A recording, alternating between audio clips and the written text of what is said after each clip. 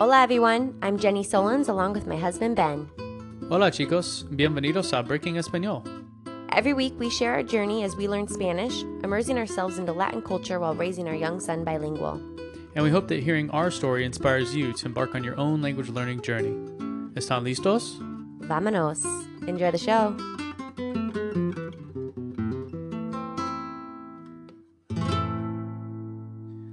Hola Jenny. Hola Benjamin, ¿cómo estás? Bien, ¿y tú? Bien, bien. Sí. What do we have to share today? Well, we're at an interesting time here in California, where we live, in that there is a bill this election cycle that will open up the doors or the opportunities for schools to teach in multiple languages. So we've talked about this a little bit before, and there's some new information coming out about it, and I thought it'd be interesting to just kind of dive into the people that are for it, like us, and people that are against it, and maybe why there is a ban currently on bilingual education, or effectively a ban on bilingual education in California schools. Yeah, I heard you talking a little bit with Patricia this morning about kind of her thoughts on it too, right? Because she has two girls currently in California school system, and they transferred up from Tijuana. And in Tijuana, they learned 100% in Spanish. At home, she speaks 100% in Spanish. And when they got here, they were not proficient in English at all. And one daughter, as you know, with most kids, each kid has a different learning style. So one daughter is good in school, catching on really quickly. And the other daughter's behind. And so when you were asking her, I overheard you asking her what her thoughts were on it. Obviously, her situation's a little different, right? Because her kids are coming in speaking Spanish. So let's talk about the origins of this whole thing, because they're very related to what you're saying there. Oh, okay. So in 1996, there was a protest at outside of a school district in Los Angeles from a bunch of Latino parents that were upset because their kids were graduating from elementary school not knowing English fluently. And they only spoke Spanish. So for them, they assumed that being here in America, having their kids go to school, that they would just learn it. And at the time, they had bilingual programs which would teach them in Spanish because that was their native language. And they thought, you could learn better in your native language than you could in a foreign language. And especially when you don't speak it at home, so you don't really get much English at all. So they were upset about it. That led to this guy, Ron, what's his last name? Ron Unz, who is a Silicon Valley millionaire. He was the one behind this ban, which passed in 1998. It was Prop 227 at the time. It passed pretty hands down with 61% of the vote, which is a lot. So what that did then was it forced basically everybody to be taught in English. And if you didn't speak a word of English, when you came in, you were put on a special program, and the parents had to sign something, basically allowing them to be taught this program, which then would bring them up to speed within a couple of years.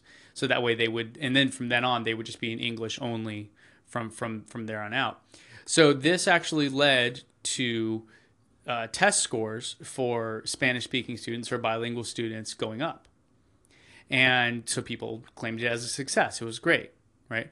Well, fast forward 20 years, those test scores for those students aren't that great anymore.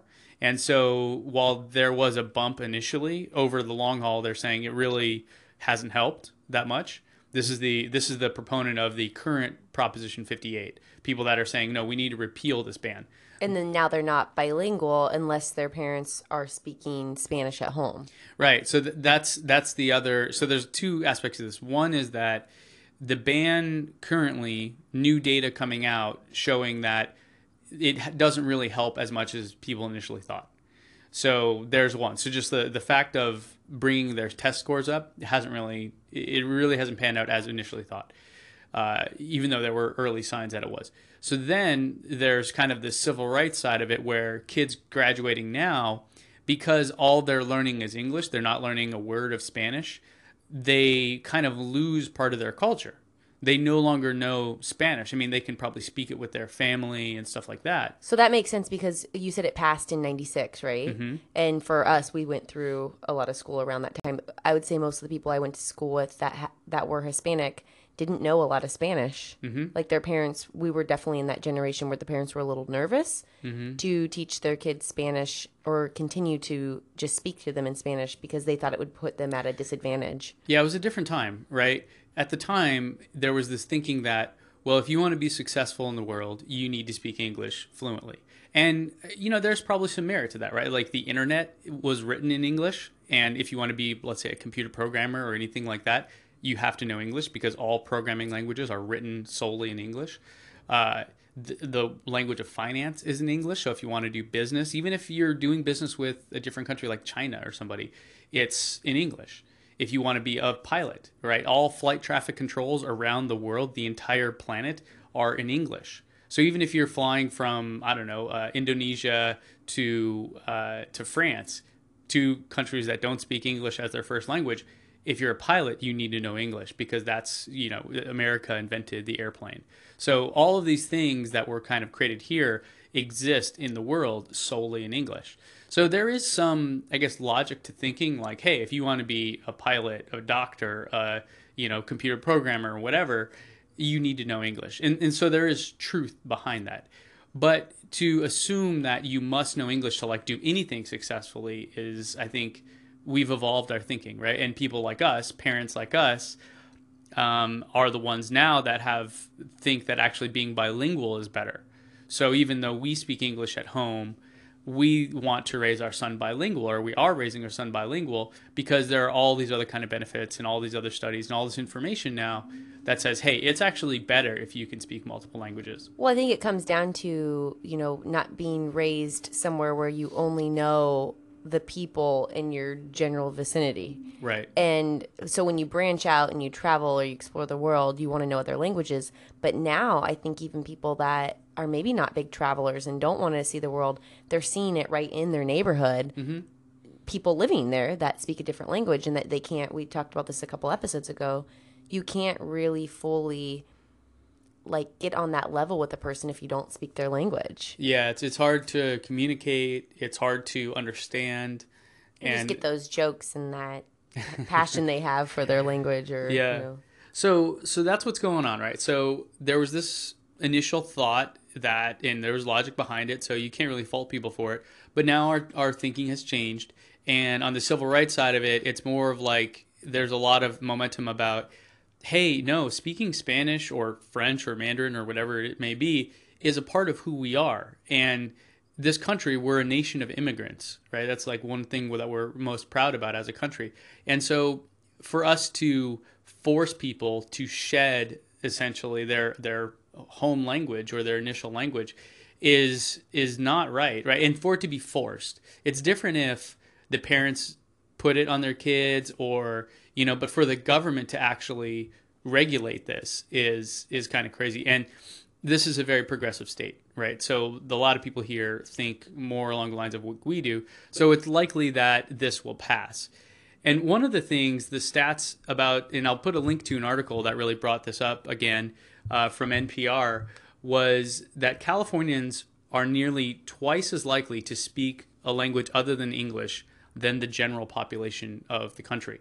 So the national average of people that speak multiple languages, that is, Spanish, French, any other language, and then English either fluently or very well, proficiently, is 23%. Now in California, the overall population of California, it's 44%. Is that just because we have a lot of immigrants here from Mexico and Asia? Yeah, exactly. Yeah, we have a lot of, it's a very diverse state. Right, and California makes up a big chunk of the country's population. Something like 12 or 13% of people in the United States live in California. So, California is the fifth largest economy in the world, right? So if California were its own country, we would actually be economically a better or bigger country than England, even. So California is a big deal, right? It's not just like another state, like any of the other states. It has most of the money, most of the people, and all that stuff. So 44% of people here speak multiple languages, and 45% of California students fall into this category as well of speaking multiple languages. So it makes a lot of sense, at least in California, to not have a ban. What we're talking about is removing a regulation. So it's interesting that there's kind of on the conservative side, there's a lot of people that say, hey, you should be forced to know English. But on the conservative side also, you typically say, I don't want the government regulating and, overreaching. I see this as an overreach of the government, which is, I would imagine most conservatives would agree with. So it's kind of a funny, interesting juxtaposition. It's a very counterintuitive thing where, hey, I want people to learn English, but I don't want them to regulate it. So it's fine, right? So don't regulate it. So I think this will pass. All the polling data we've seen shows that it'll pass. And it will. It doesn't really affect anyone who is already teaching their kid one way or another. It would only open up for people that are we want to go to a bilingual school and we need more bilingual schools. I think it would only open up. But I don't think it would affect that original protest was kind of these parents who were speaking a ton of Spanish at home and they were really relying on the school to make their kid proficient in English. They weren't getting the help they needed. And so it makes sense why the ban went down. I'm sure they're going to learn from that mistake and find some way. And there's been a lot of talk locally about dual immersion programs for that reason. Yeah. Because dual immersion means that you have a native Spanish speaker needs to maybe be taught a little bit differently than a native English speaker from kindergarten. Right. And so opponents of this removal of the ban fear that kids that are English language learners, that it's not their first language, will be forced into these programs. But that's really not the case. The way that what will happen legally is that without this ban, school districts and counties and everyone else will be able to decide for themselves how they want to do it. And so as a parent, depending, you may not be able to send your kid to different school districts, which is a restriction. But point being, it's not like this is going to force bilingualism on kids, right? So it's not going to really change anything overnight, but it is going to open up the doors and the possibilities for more programs. I think the Ricardo Lara, who is a Democratic state senator from LA County, and he's the sponsor of it, he calls it an attempt to right a tremendous wrong. And I think that's powerful, right? And that's kind of the thing, is that initially it made sense, logically anyways, but what we've seen over the past 20 years is that it actually is stripping kids of their native language, which is a tremendous wrong. And I totally agree with that. Yeah. Yeah, because it shouldn't be I don't ever remember, and I grew up in 2 states which had a huge Hispanic population. I don't remember Spanish being a big part of school at all. Mm-hmm. It was 1 to 2 years required of it, or semesters required of it, and that was it. And that was any language, right? Yeah. I mean, some of the schools I went to didn't have a lot of languages to choose from, but yeah, maybe there was French and sign language, But also, I just remember only the kids maybe on the bus going home talking to each other in Spanish, and that was about it. And so it's just it's crazy to think that it would have been so easy to learn Spanish at that age. I just remember. Yeah, and it's interesting because you feel like people want to be bilingual, I think, is the idea, right? Kids growing up, I don't really know, and I guess there's probably some data to support this or not, but if you immigrate here from another country that speaks another language and you don't know a word of English, it would make sense that you want yourself to learn English and your kids to learn English. Yeah. And a better way to do that is to not strip away your initial language, and not to force it on you, but to allow kids to be a part of these programs that actually help educate them in both languages, so they don't lose a sense of who they are. And they gain a sense of, being bilingual and being multicultural. Well, yeah, because then there's this, if there's no immersion of your original language, then it just to you seems like it's wrong, right? You shouldn't know it because it's not what everyone else knows. And I think it's the same. I've talked with even many moms about sometimes it being a challenge, their older kids, getting them to speak the language.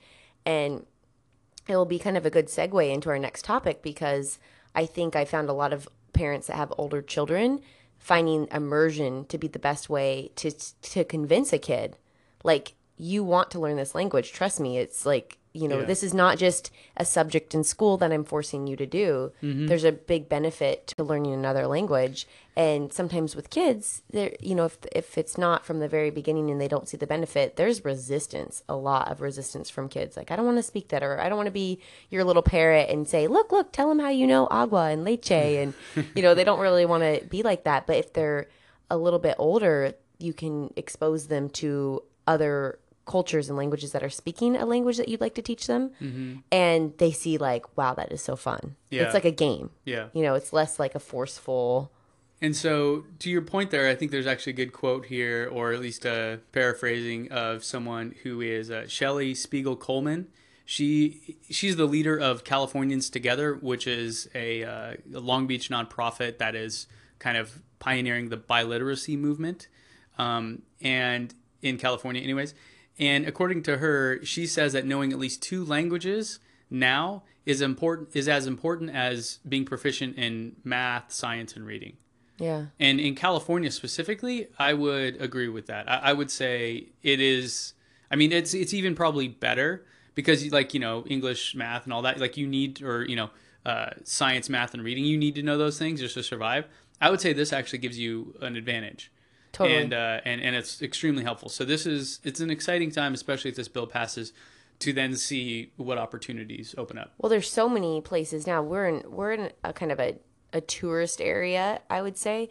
And so being bilingual it's almost seems like it's required when you get hired somewhere. I didn't work a college job or anything here. I didn't move here until later, but I see signs that say we're hiring, and almost always it's like bilingual a plus, or bilingual accepted, or because they need that. They need someone to be able to switch back and forth, and we experience this all the time. We walk up to the counter, there's someone who is Spanish speaking in front of us.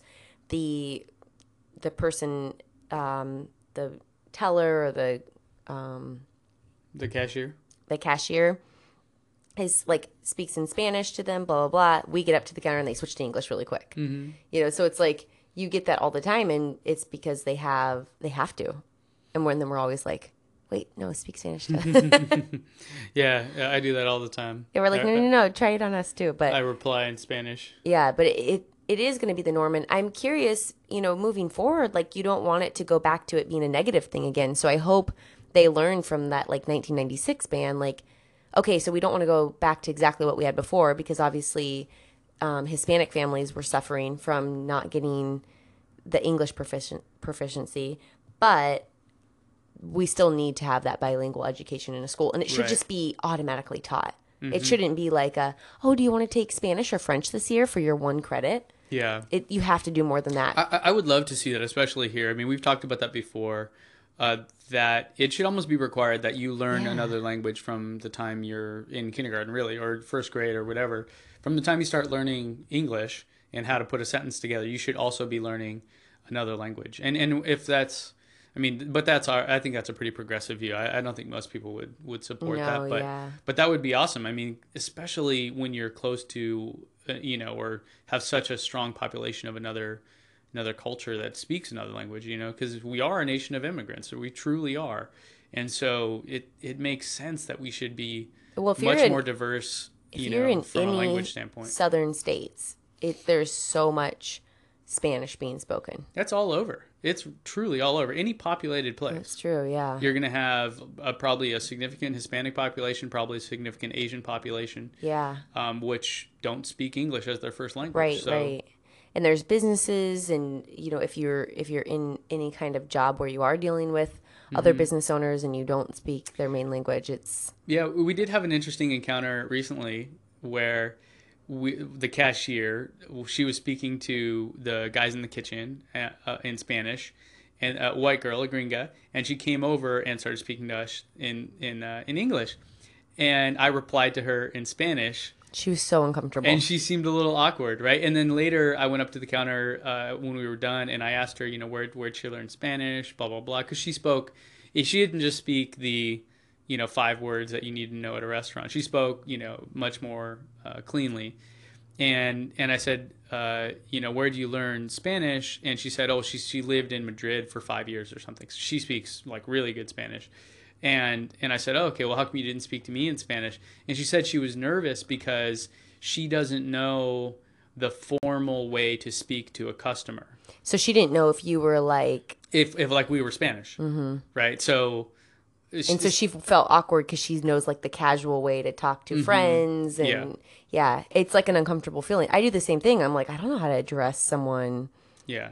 I don't know if I'm insulting them by just talking too casual, like, hola, chica. Yeah, totally. There's, and I get that, you know. I mean, obviously we're not offended because we aren't, you know, fluent in Spanish, or we're not first language Spanish speaking. But in this setting at like a little cafe near the beach, I think it would be okay. Yeah. If you're at like a fine dining restaurant and people, you know, I could understand it being like. No, because I remember like thinking, oh my gosh, you're making her so uncomfortable. Like Ben was ordering in Spanish, and I'm just like, when she got to me, I was like, I will have a turkey sandwich, salad on the side. Like, she seemed so incredibly uncomfortable. And then when you had asked her afterwards, like, that totally makes sense. Like, she's like, she didn't feel like she loves talking to the kitchen people because she's comfortable with them. Well, and she's learning, and so they're helping her learn. But then the minute she's like sees a customer, she's like, oh no, like I don't feel like I'm at that level. Which little did she know, like we're all probably at the same level. Yeah, she probably speaks better than we do. Yeah, exactly. So my friend passed on. My friend lives up in LA, in Burbank, and she gets Los Angeles Magazine, and she saw on the front there was this article, "Learning Spanish as a Familia." And so she's texting me, and she's like, you got to read this. It's about a family going through immersion. And she's a listener of our podcast, and she's a good friend of mine. And we've talked a lot about raising our sons bilingual because her son is he's going to be 1 next month or in December.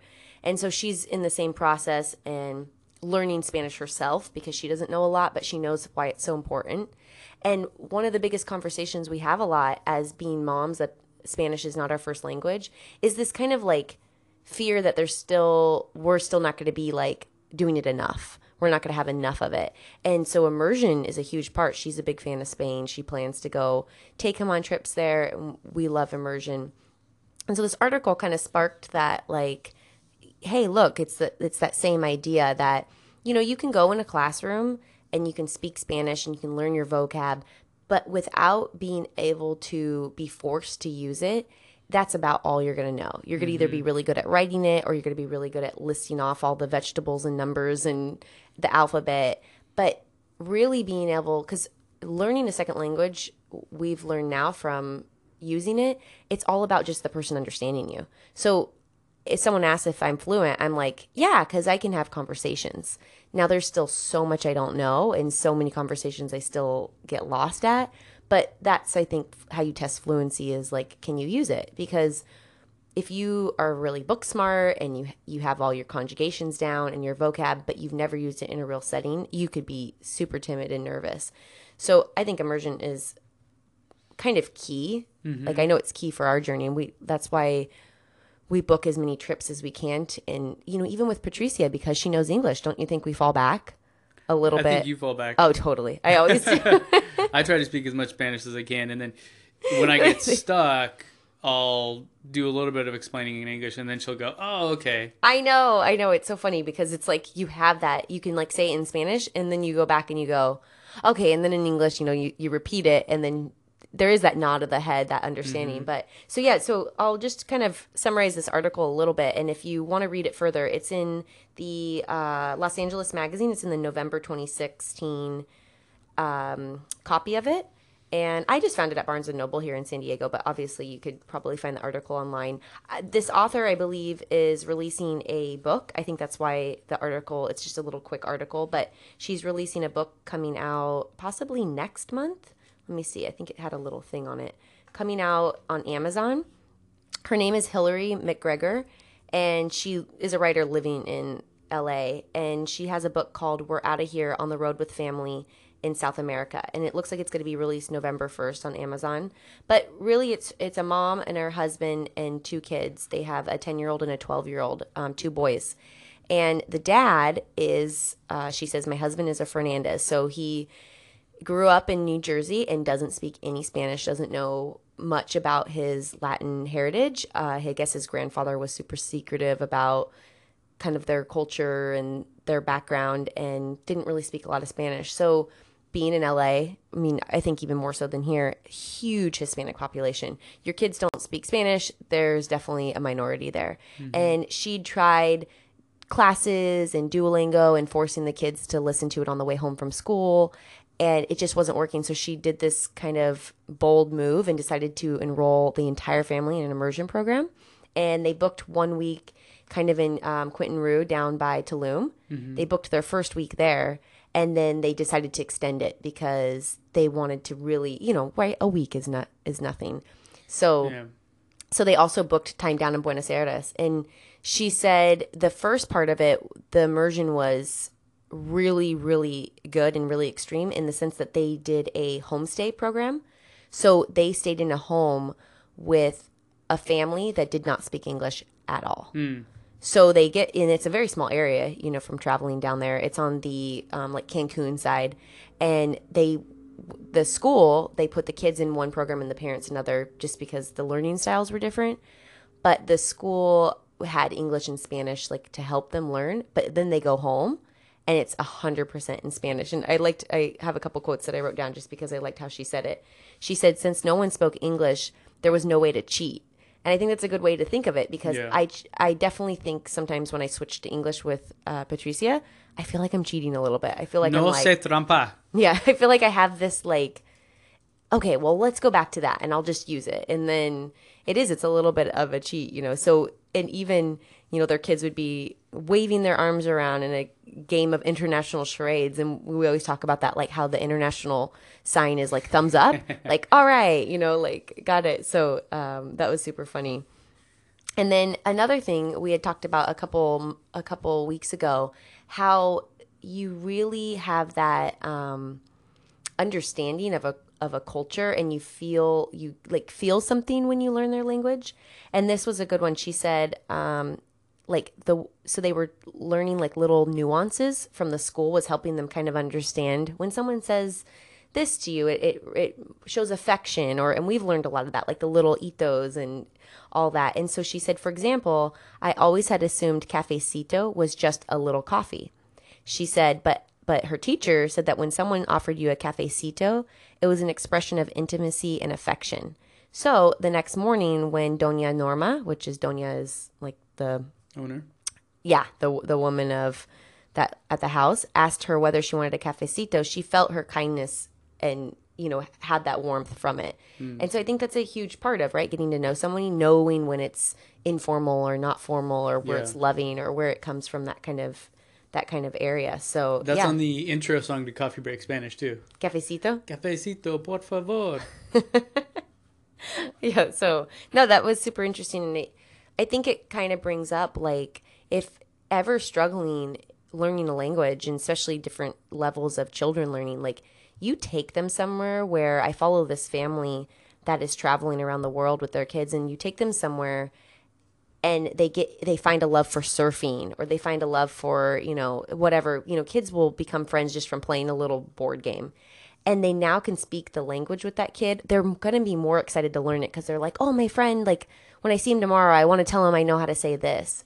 And so I think that's just a really fun way to keep it up, because I do think there's always going to be some resistance. Like, we don't deal with that with Jack yet, but he's so little. Yeah.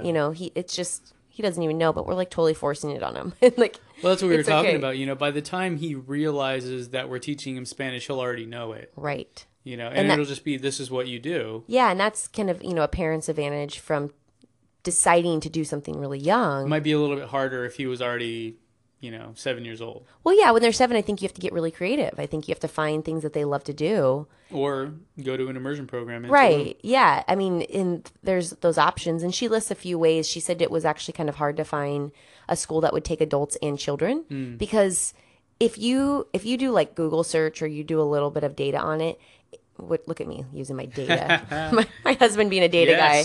Like, I'm like totally using data. Off. I know, but if you like look into it, the people that are marketed the most are adult beginner learners, because everyone falls off by the time they get to advanced. Like, it's not very many people go to intermediate or advanced. Everyone wants to learn a language. Yeah. No one really jumps to that next level. So most schools, most things around the world are advertising to the person that just wants to learn, wants to have an experience, you know.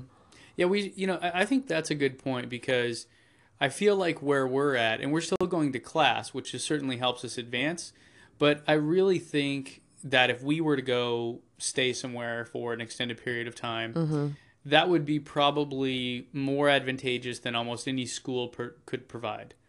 Yeah, I think Because, when you leave the school, like you said, it's back to English. Yeah. And we have to seek out, even though there's so many opportunities here in California, it's still, you have to seek out the opportunity to speak Spanish. Which, hey, I love Mexican food, so I'll just go down to those, kind of places all the time. But point being, if we were in Spain or somewhere else, Mexico or anywhere, yeah, you leave there and you're now it's actually more of a learning process out of school than in. When I talk to a lot of people that are bilingual and their first native language was Spanish, when I ask how they learned English, and because I feel like they're so good at speaking both, and they didn't go to a bilingual school, they said 100% it was when their family moved them here, when they were 15, and they were forced to learn English. Yeah, they like were your forced, cousin, right? That's a great example. Yeah, like she spoke Spanish her whole life. And she was 18 or something when she moved here, and forced her to speak English because there was no And 5 years later, she's like in her early 20s now, and so she can speak English perfectly. Yeah, she'll love that. Yeah, exactly. So it's like, English cartoons. So we're just doing kind of the opposite, right? We're using cartoons and books and all that in Spanish because we need that kind of leg up on it because we don't have as much, we're surrounded by friends and we obviously are going to immerse Jack and take him places, but just using it as much as you can in those little fillers.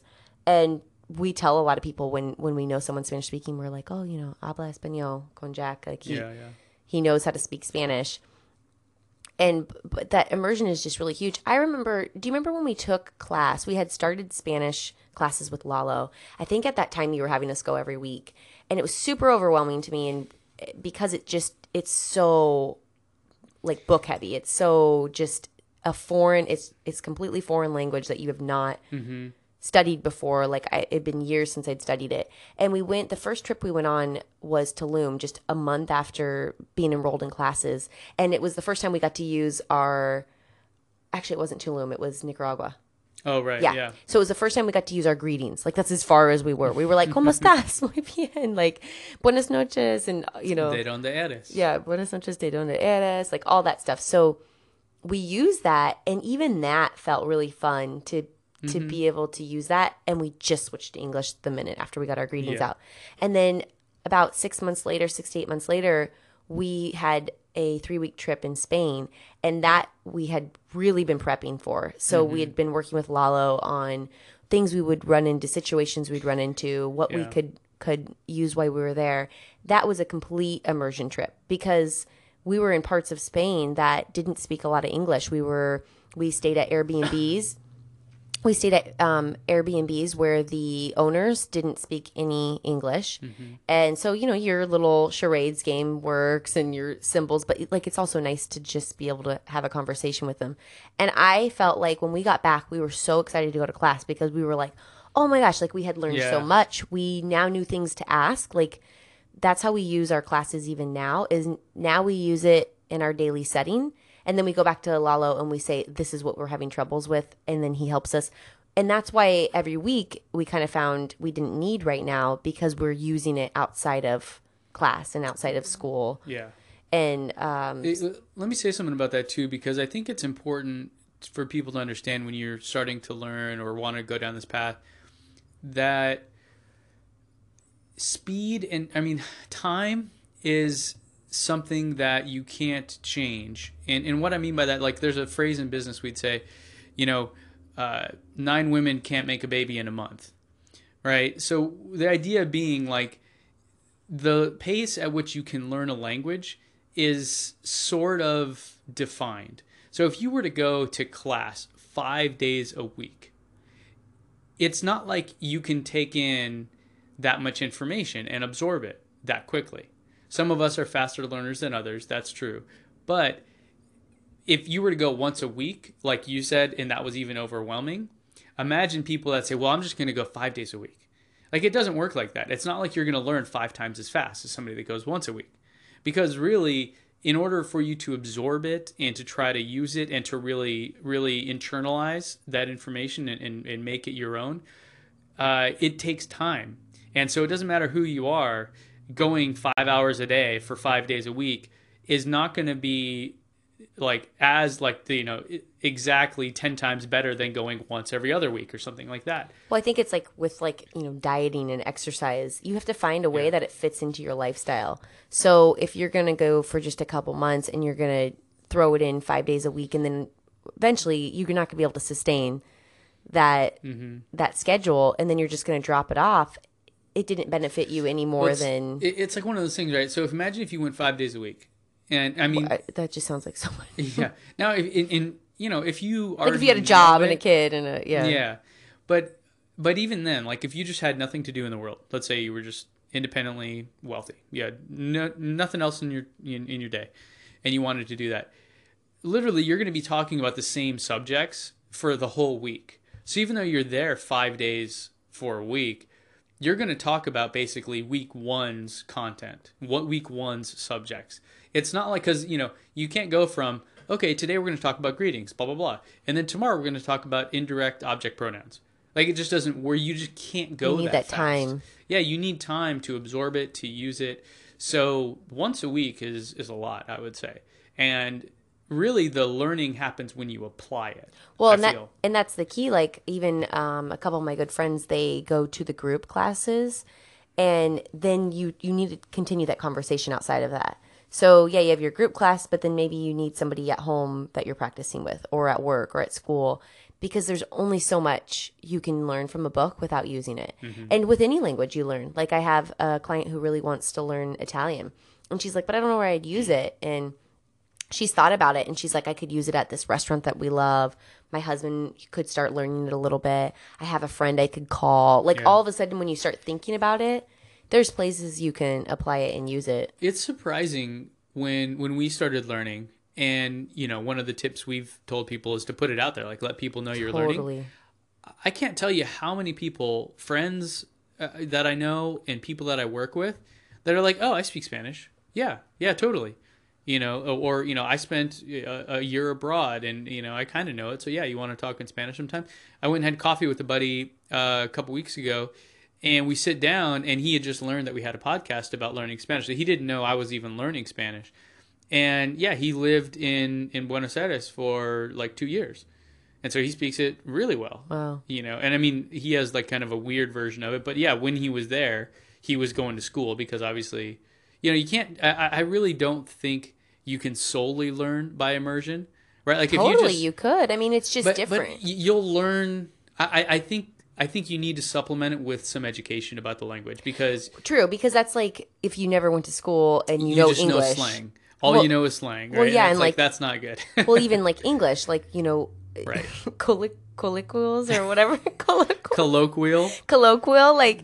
Jenny's nemesis. I hate that word, but like that is something that, even English, like 100% English speaker, obviously I learned from immersion and growing up, like you have to go to school to learn why things are what they are, and how to say them, and why you use it before that, and all that. So grammar, it's a good thing. Yeah, grammar is a great thing. And so Spanish grammar, like, yes, you can immerse yourself in the... Like you can learn how to communicate without going to class, but I don't think you could truly understand the language that well. Johnny's probably a perfect example.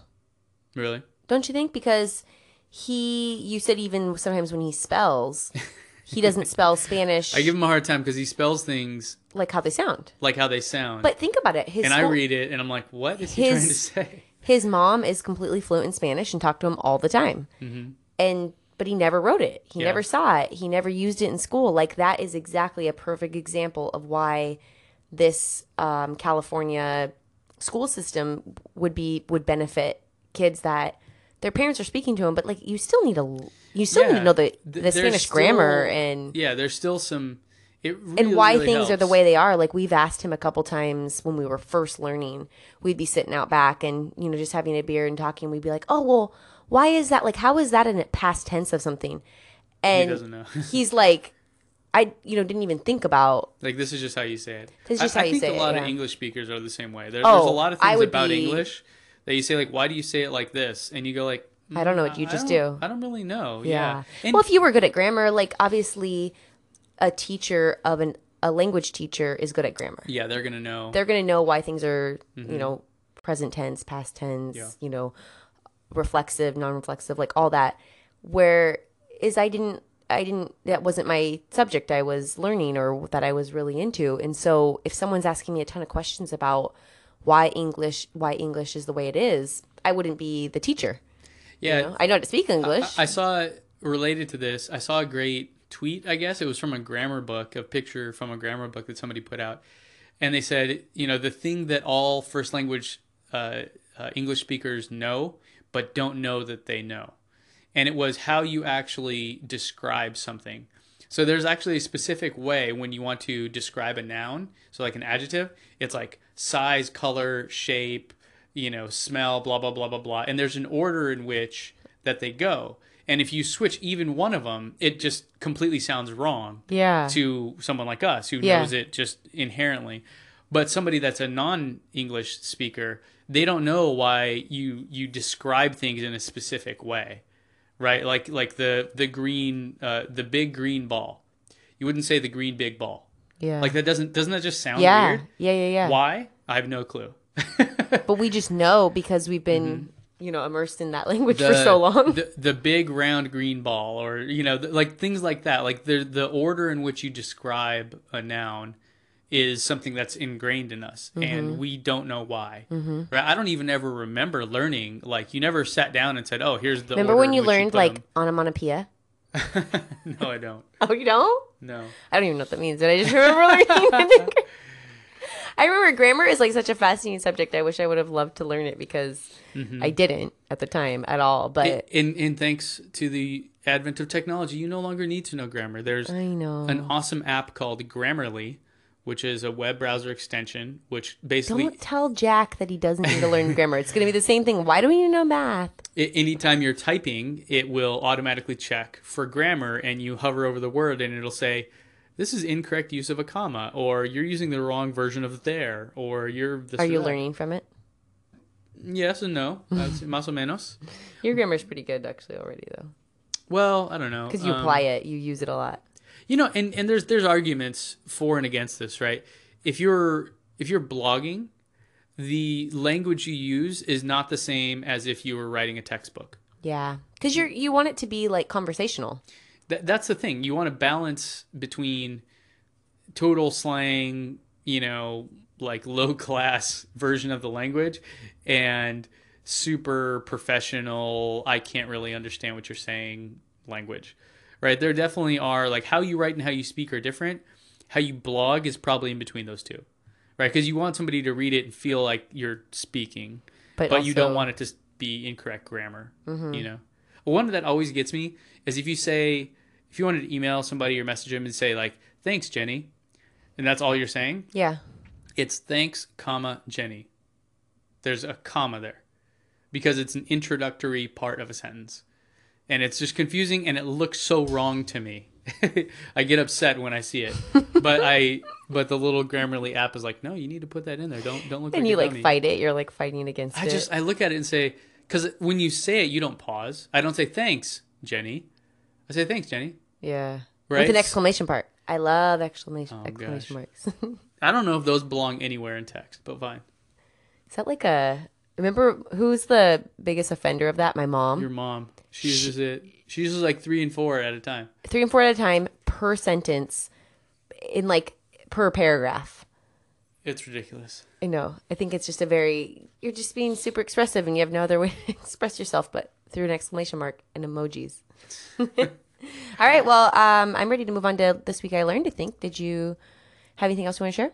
No, I think that was it. Let's All move right. on. Cool. Awesome. We'll be right back with This Week I Learned.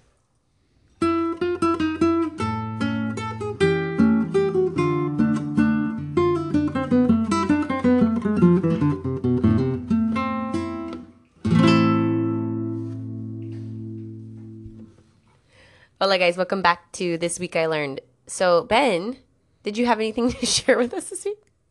Tengo nada. Ben I learned learned nothing. that. Ben learned nothing this week, or at least he didn't write it down or share it. We had a short week. We had like 3 or 4 days in between episodes. But I had a couple things that my friend Carla shared with me. This was kind of a funny one. So I always invite her to the park, and I guess I invite her very early for her like Latina day. Like she's just like, you're ridiculous. So she taught me what you would say like for an early bird, like, oh, that person's like so early, and it's madru. Oh my gosh, you say it. No, it's your lesson. Madrugador. So like I would be madru. Why can't I say that word? Madrugador. See, this is So Spanish is a second language. It does not where roll does it off the come from tongue. though? Okay, so early. Uh-huh. So like Well, madrugada is dawn. dawn. Yeah, Yeah. that's right. So that's like the super early morning, whatever. Mm-hmm. So madrugadora. Right. It's like a is- person of dawn. Yeah, Yeah. like a early bird. So you could put an A or an O depending on if they're feminine or masculine. And then suegros is in-laws. Okay. So like your in-laws, I think I've used that one before, but acquaintance, I'm always talking about like I'm explaining to her it's not an amiga, it's not an amigo, and I'm like that other word, and she said it's conocido or conocidos, which is acquaintance. Do you know? Okay. And that one you probably know where Yeah, so conocer is to know. to know exactly. Conozco is like I met someone. Yeah, so it's Right. kind of like the person Someone that version you of met. it. A conocido is like Ido is like a little, Yeah. not like my friend. So mi conocido, it's like someone I met. yeah, it's like someone I Yeah. know, maybe, but casually. I use that one actually a lot with her, so that was a good one to learn. And then tantrum. Oh, it's rolling my R's, people. Berrinche. Lo siento, those R's aren't so Spell good. it. Berrinche. Berrinche? Uh-huh. That means tantrum. She said, Okay. like, if you're, like melting down. We call it melty in our family. So For we always say our son. Jack is getting melty. Yeah. And then, okay. So this one, how funny is that? So she texts me a lot of times after we hang out. She'll go, okay, I'll just put it in text for you because I'll say things, and she's just like, she'll give me the answer, or not the answer, but she'll like, oh no, this is how you say it. But it doesn't really stick, or I'm not going to really use it. So she'll go, oh, I'll just text you afterwards. Well, she texts me, I guess somewhere along the way I said immune system. And she said immune system is sistema immunologico. That literally means immune system. So like if you saw it written somewhere. But she put in quotations, agregar defensas. And she said that is a expresión coloquial. There's your favorite word. And that's that word that Ben used last week that just threw me off, and I had no clue how to use it, what it was. I think you were laughing at me, thinking like it wasn't a real I didn't even word. know it was a real word. And my friend Carla, she's a psychologist, so she definitely, grammar and all in English is a really strong part of her life. And so the fact that she used colloquial in like the right context, I was like, oh my gosh, so it was just me that has no clue what that word is. So that's kind of what I learned this week. And I'll take that as a point for me. I learned that my husband and my friends are much smarter than me. But yeah, it was a good learning week. And yeah, that's about it. I know you learned stuff. You just didn't. Yeah, I was trying to look for it. There is, and maybe someone can help us. There is a so the word for sandals, chanclas, but there's another word for it too, and I forget what it is. And it's also what you call a tostada looking meal or food. Like in Mexico City, those ones? In Mexico City, yeah, and they look like an oval tostada. This is a fun game. Okay, guys. So, Yeah. what's the word? So it's an oval shaped tostada. So it's like a tostada, but it's made with masa. So it's not a tortilla. It's not corn like Masa is material. corn. Well, I'm sorry, but it's not like not the same as like a chip. It's not a tostada, Okay, got it. and they're often blue, and they have beans and nopales and cheese on them. And I forget, but yeah, I was talking to Patricia, and she told me it's the same. I don't know if it's chanclas or another word, but I feel like it began with an H. So if you guys know what that is, remind us. Yeah. Send us a note. We'll have that one. All right, you guys. Thank you for listening, and we'll see you here next week. Gracias por escuchar y nos vemos el próximo episodio. Adios. Hey guys, thanks for listening. You can find full show notes and images from today's episode at breakingespanol.com. We appreciate you listening and would love to see you back here again, so be sure to subscribe now. We have new episodes weekly. Thanks and see you next time. Adios.